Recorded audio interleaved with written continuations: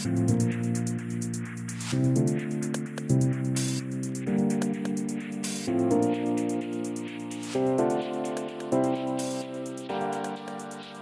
to the Healthcare Plus podcast, hosted by Quint Studer and Dan Collard. I'm Nicole Webb-Bodie, partner at Healthcare Plus Solutions Group. Thank you for joining us as we bring together leaders and change makers from across the healthcare industry.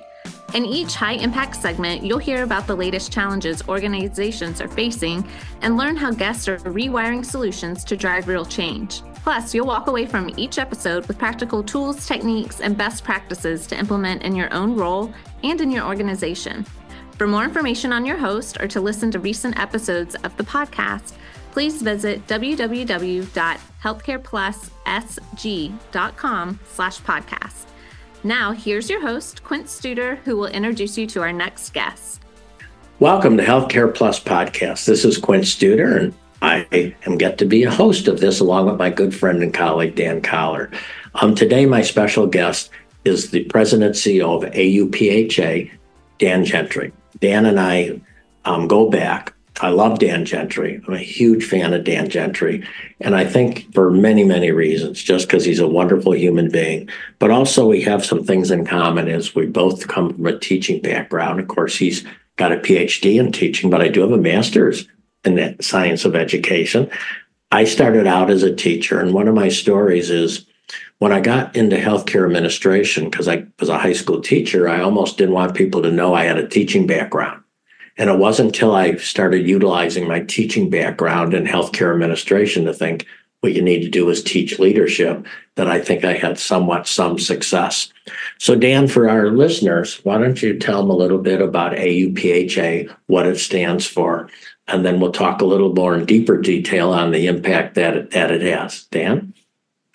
Thanks, Quint. First, thanks so much, Quint, for having me. And I love you too, Quint. And I love the relationship that we've had for, almost 3 decades now.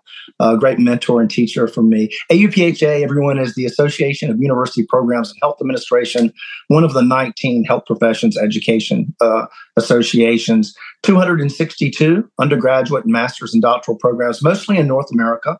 We have a few programs in Europe and Asia, and we're the academy.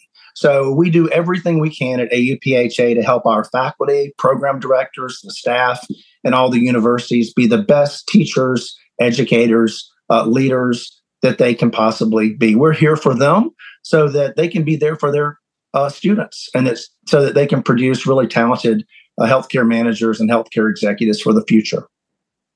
Have you seen, Dan? And so I love that, 260 plus universities, colleges or so that offer some type of program in healthcare administration.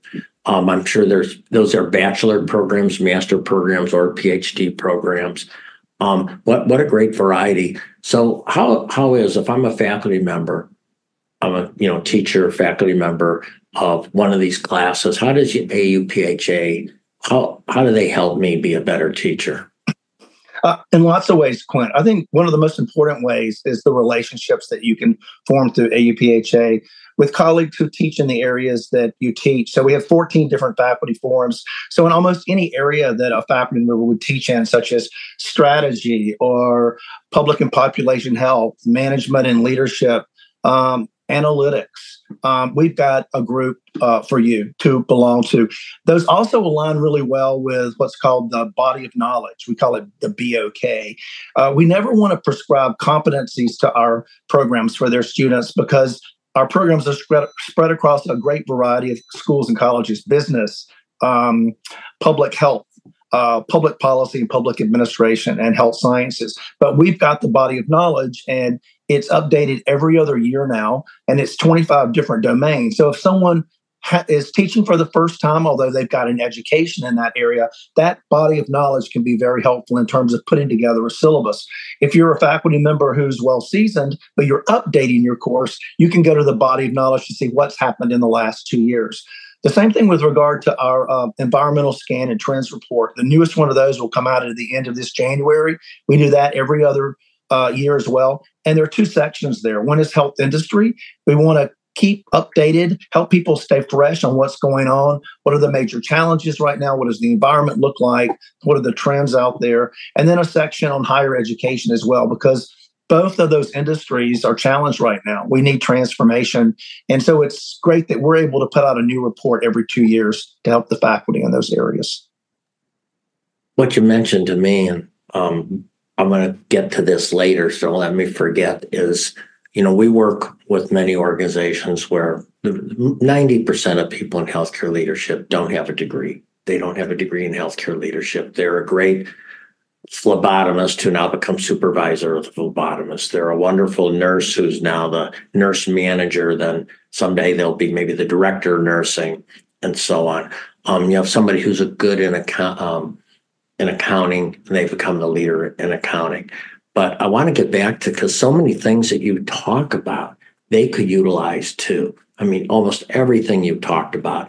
Now, they probably aren't interested in getting a degree per se, but to access some of your knowledge is really wonderful. So when you look at students, and again, I'm fortunate enough to get close to many of your programs, talk about the type of person you're finding that's attracted to healthcare administration, who maybe is a little, not the bachelor's, maybe the person who is in high school or decides they want to go into healthcare administration. What are you finding the type of person that's attracted to healthcare today?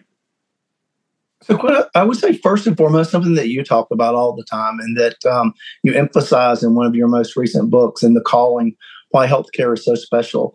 I don't think anyone necessarily goes into healthcare to make a lot of money. There are other ways to do that in terms of going into business. But I think that people feel a special calling. I do think that people come into it in different ways at different times of their lives. I think a lot of young people start out by thinking about being a physician or being a nurse, because those are the things we hear about and see when we're little kids. We don't necessarily learn about being a healthcare administrator, a healthcare manager. But I think that once young people are in undergraduate institutions, and we've got 107 undergraduate programs across the U.S. and Canada for AUPHA, they get more and more interested. It's one of the 5 or 6 fastest growing undergraduate majors, along with public health, which is fastly growing as well.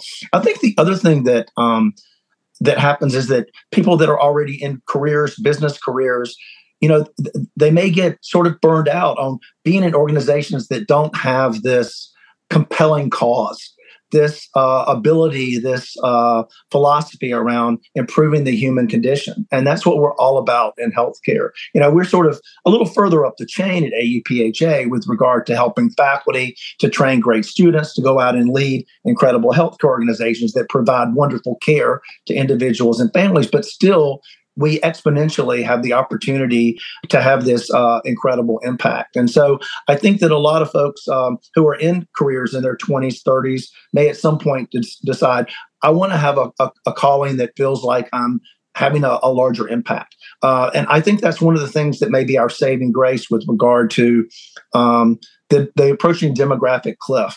In the next couple of years, the percentage of students graduating from high school will fall by 15% because the birth rate dropped significantly in 2007-08 when we had that housing and economic crisis. And for us in healthcare and in higher education, I think that folks that are already working but want to come back and finish a degree or get an additional degree may help to help us to fill the workforce, because we're certainly not going to be able to do it with the young people coming out of high school and with undergraduate right now. We have to. In fact, I was I get to go to a lot of board retreats, and one of the board retreats they showed ages of nurses, and you talk about a cliff. I mean, this is a cliff. And when you look at, number one, the amount of people entering nursing, the amount of persons staying nursing, it gets real quick that we're not going to have nurses. And that's why we did that study with the ANA and the AONL that you can find actually on our website on nursing care model and how that works. And sorry to bring that up. I happen to be lucky enough to be at Methodist Hospitals out of Gary, Indiana a couple of weeks ago, and Matt Doyle is the president there. And Matt Doyle, you got some Chicago roots. He was at Sinai at one time. So he knows what safety net hospitals are all about. And he's in Gary with Methodist Hospitals, which is, considers a safety net in many, many ways, serving underserved populations. And at the end of the day, he got up and gave one of the best CEO talks I'd ever heard, Dan. Emotionally, his heart, why he's there, why he came back, because he'd been there one time as the CFO. And what I didn't know about Matt, what I didn't know about Matt was his mother was a nurse. And he talked about he couldn't remember when his mom wasn't a nurse. And even periodically, when she'd get called in back then, she'd bring him along until she could figure out what to do with Matt, because she's got to work. And he spent a lot of time in a hospital. At 15, he was like an orderly, or 16. But he said he realized that he just wasn't a clinician, but he still wanted to be in healthcare. So he went throughout, and he's now the president, CEO of Methodist Hospitals. But man, I was videotaping it, because when you get done listening to Matt, and if you don't know his background, you just think Harry is a suit, in the CEO, and you have no idea how his heart and his authenticity were all there. So with the students, and I'm sure you're seeing it, how does a faculty member, how do they stay up to, there's so many changes, from value-based purchasing, population health, private equity coming in so strong. It's not, I'm sure people thought it was complex 20 years ago, but I don't think it's anything like it is today. How does I know physicians have a very difficult time staying abreast with all the research medically. There's actually companies that help sort of create cliff notes. How do you at AUPHA, because I think this is one of your great roles, help faculty members keep up so they can keep up with their students? Absolutely. Great question, Quint. I want to, before we move on, you hit the nail on the head with one other thing, Quint. You were talking about what people need with regard to their competence, and not everybody needs to go back and get a degree. This is the biggest change that we're going to see in higher education. And this next environmental scan and trends report that we have coming out at the end of January is going to emphasize this. We've been too rigid. It's been too much status quo for 70, 80 years with regard to every degree needs to be a 4-year degree. Every master's degree needs to be a 2-year degree. All doctoral degrees need to be 4-year degrees. We need to meet people where they are and give them the education and training they need, and not try to force on them a particular model with regard to whatever degree. I think the certificate programs, the credentialing, the badging are going to become more and more popular, and universities have got to be one of the places that people can go. You're exactly right with regard to the question about faculty being challenged to keep up. There's such a quick pace of change, and I think that the pandemic speeded that up some, both with regard to healthcare and higher education.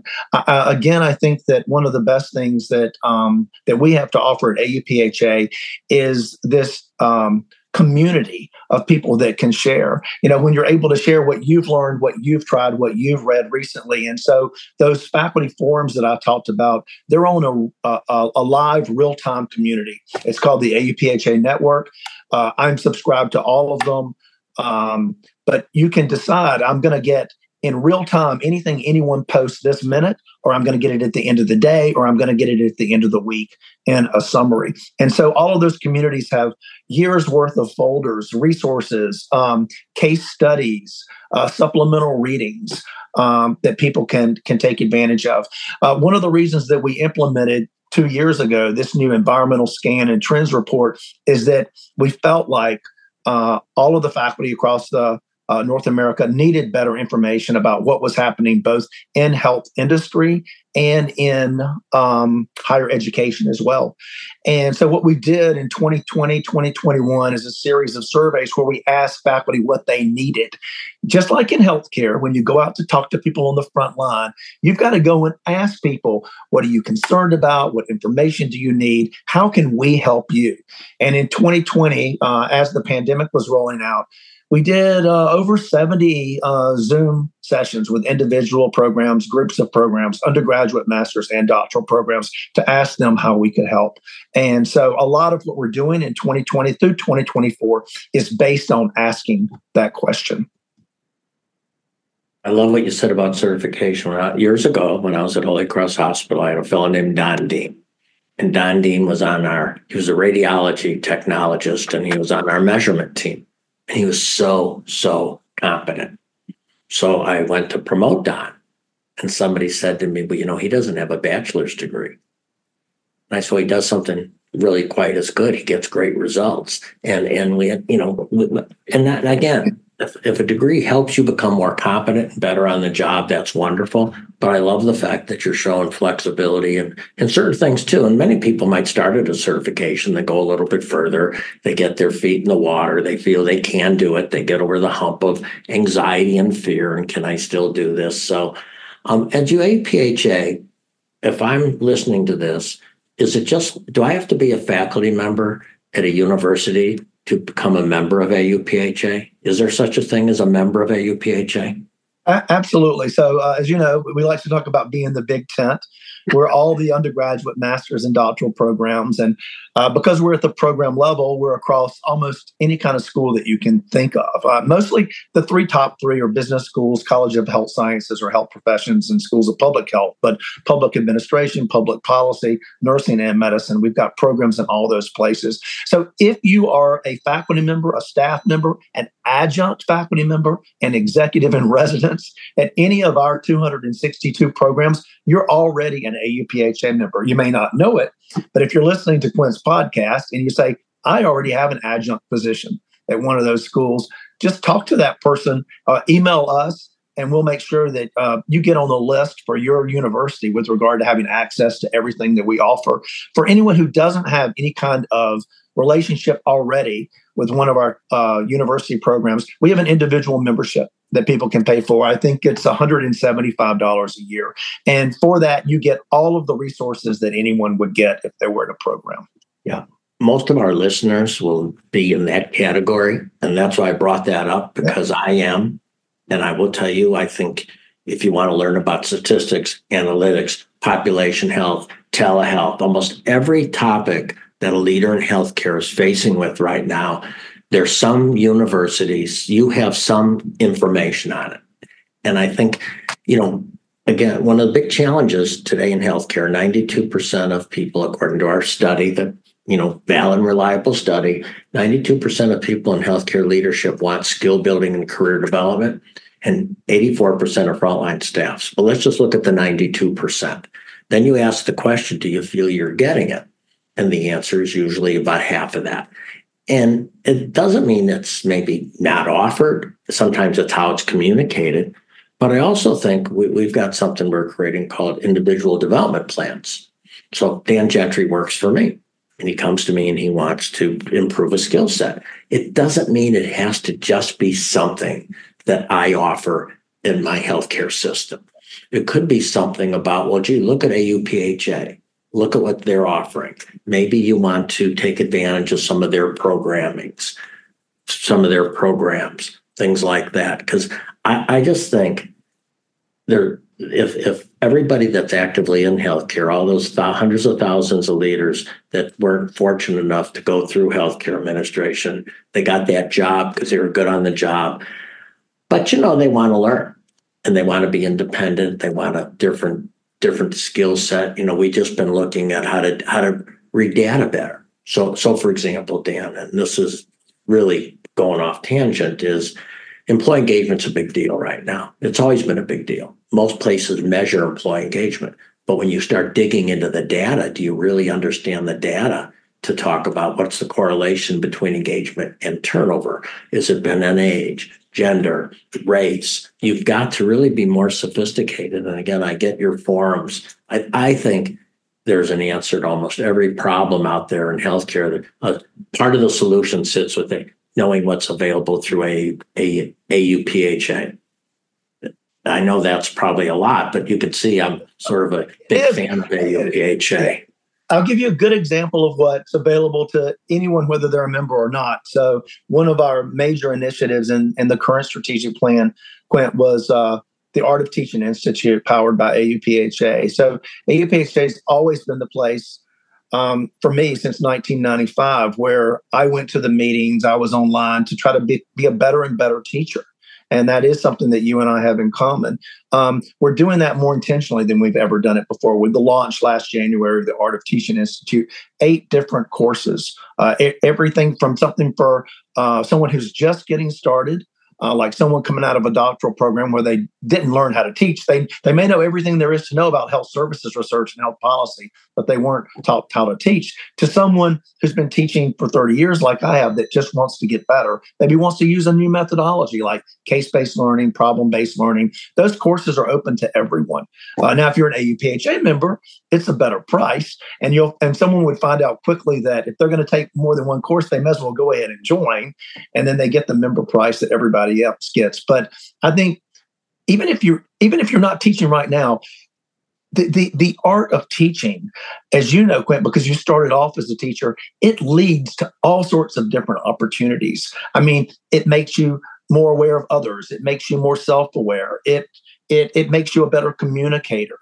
It leads to great mentoring and coaching, all of the things that you've excelled in over your career that transferred from you being a teacher in the beginning to you being a really excellent healthcare leader and then a coach to others who are looking to be better healthcare leaders. Well, I will say I think we're all teachers. And I think, Mark Clement, the president and CEO of TriHealth, and made it real clear to anyone that works in his organization, if you can't teach and develop those that you lead, you can't be here anymore, because you've got to be able to teach and develop. You just can't throw them to an OD department or an HR department. We're all mentors. And I think this magic of precepting and being able, the art of teaching is really important. And for those of you working currently in healthcare, I bet you your tuition reimbursement would probably even cover membership of something like this. So, talk about the books. You guys really do a lot of recognizing authors, recognizing books, making them available to the students. I want to talk about that. Then I want to talk, I'm going to ask you to highlight some faculty members that are out there that you've honored in the past year, because you also do some wonderful awards to honor some of these faculty. Talk about your book program. Then we're going to go to some of your award and recognition programs. Absolutely. The AUPHA Annual Book Award for Students is the Bugbee Falk Award, George Bugbee and Isidore Falk, luminaries in healthcare. And it was in honor of them that the book award was established more than 40 years ago. We recognize anywhere from 40 to 60 students. Our programs get to decide who the books are going to. They can use any criteria they want. And we reach out to authors and to publishing companies. And Quinn, I think that in the last probably 5 or 6 years, all of your books that have come out have been on the Bugbee Falk titles list. And we're really appreciative of you and of your publishing group as well. And many, many colleagues that you've introduced me to have had books on the list also. So we announce the titles usually in August, early September. We draw names of programs. And so after about 4 or 5 years, every AUPHA university member program has had an opportunity to name a student to receive the books. And we put this on a lot of social media channels as well.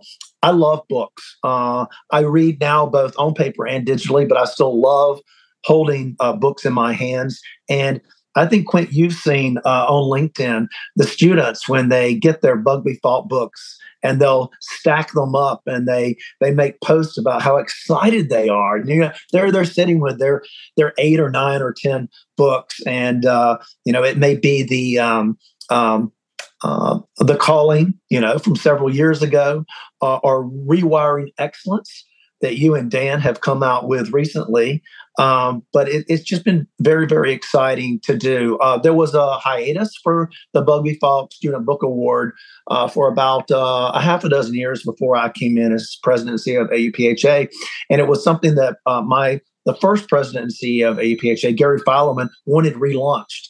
And he's like, Dan, if you'll put some resources toward this, I'll give you some resources to put toward this. And it turned out, Quint, that folks like you, authors, contribute books. And so we didn't need a big budget. It was recognizing excellent books in healthcare management, healthcare leadership, books more generally in public health, in leadership and management more generally. And it's just been a huge success and something that I think the authors and the publishers get excited about.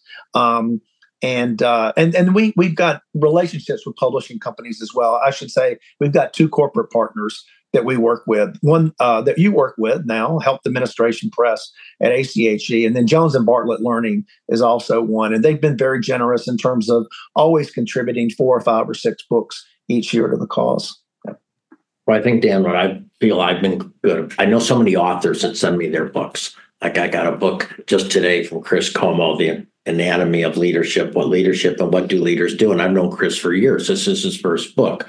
And I tend to feel I'm a connector.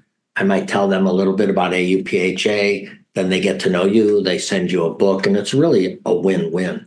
Well, the other thing you do, and I think for our listeners, many of them have gone through programs. They might think of that faculty members that made a difference in their life. And they, again, many of the listeners are not students, not faculty. I hope we get them with a big name like you on here. But many of them are healthcare practitioners, but they probably sit back and they remember when they went to one of the colleges and they got their degree and a faculty member that made a huge impact on them. So I think they could probably even contact you about some faculty member they're wondering about. Why don't you talk about how you recognize faculty members at the AUPHA? Because I know it means quite a bit to them. I got a nice note from someone from MUSC yesterday, one of the past winners. Anyway, why don't you just talk about I know your listeners can't see me smiling. I'm smiling so big my face hurts. So this is probably the thing that brings me the most joy, is recognizing all the colleagues across AUPHA who do tremendous work with regard to leadership in academia and the teaching and mentoring and advising they do, Quint. And we have 2 longstanding awards. The Filerman Prize, named after Gary Filerman, which honors someone in senior leadership for their body of work with regard to leadership and teaching and education. I can think of several people honored recently. Our good friend Lynn Freeman at George Washington University, who's also the editor of our journal, the Journal of Health Administration Education, just so compassionate about students, so loving of students, so interested in seeing students and alumni succeed. Christy Harris-Lamack at UAB 2 years ago, the winner of the Filerman Prize, someone who transformed, along with her colleagues, the UAB program. It was already a great program, but now it's just incredibly diverse, wonderfully inclusive, and their students and their alumni are excelling. We have a mid-career award called the Thompson Prize. Professor Tommy Thompson, John D. Thompson, who was at Yale for decades, also sort of the complete academic and younger groups of faculty that are sort of mid-career, but who show so much promise. And Patrick Shea at Trinity University was last year's recipient, just very innovative in terms of everything that he does in terms of teaching and leading. Paige Powell at Virginia Commonwealth University, another place that you and I have visited very frequently, someone I hired at the University of Memphis and now is at VCU, and someone who just gives everything she can to student development. You, Quint, have made it possible, starting 2 years ago, for us to honor teaching specifically.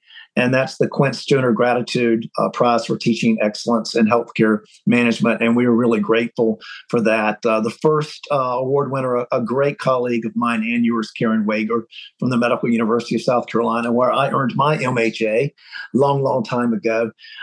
Karen, just a wonderful teacher, someone who's nurtured students tremendously. Last year, Amy Landry from UAB, who also directed the UAB program, but who, if you ask any student for UAB who one of their favorite faculties are, who they learned a lot from, and who was always interested in their success, it would be Amy Landry.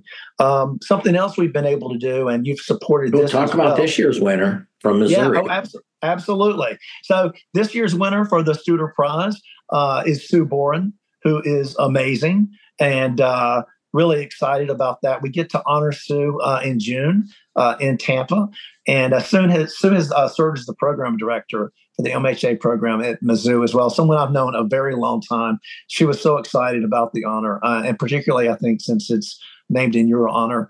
The Thompson Prize this year is going to Kimberly Annard, the program director at St. Louis University.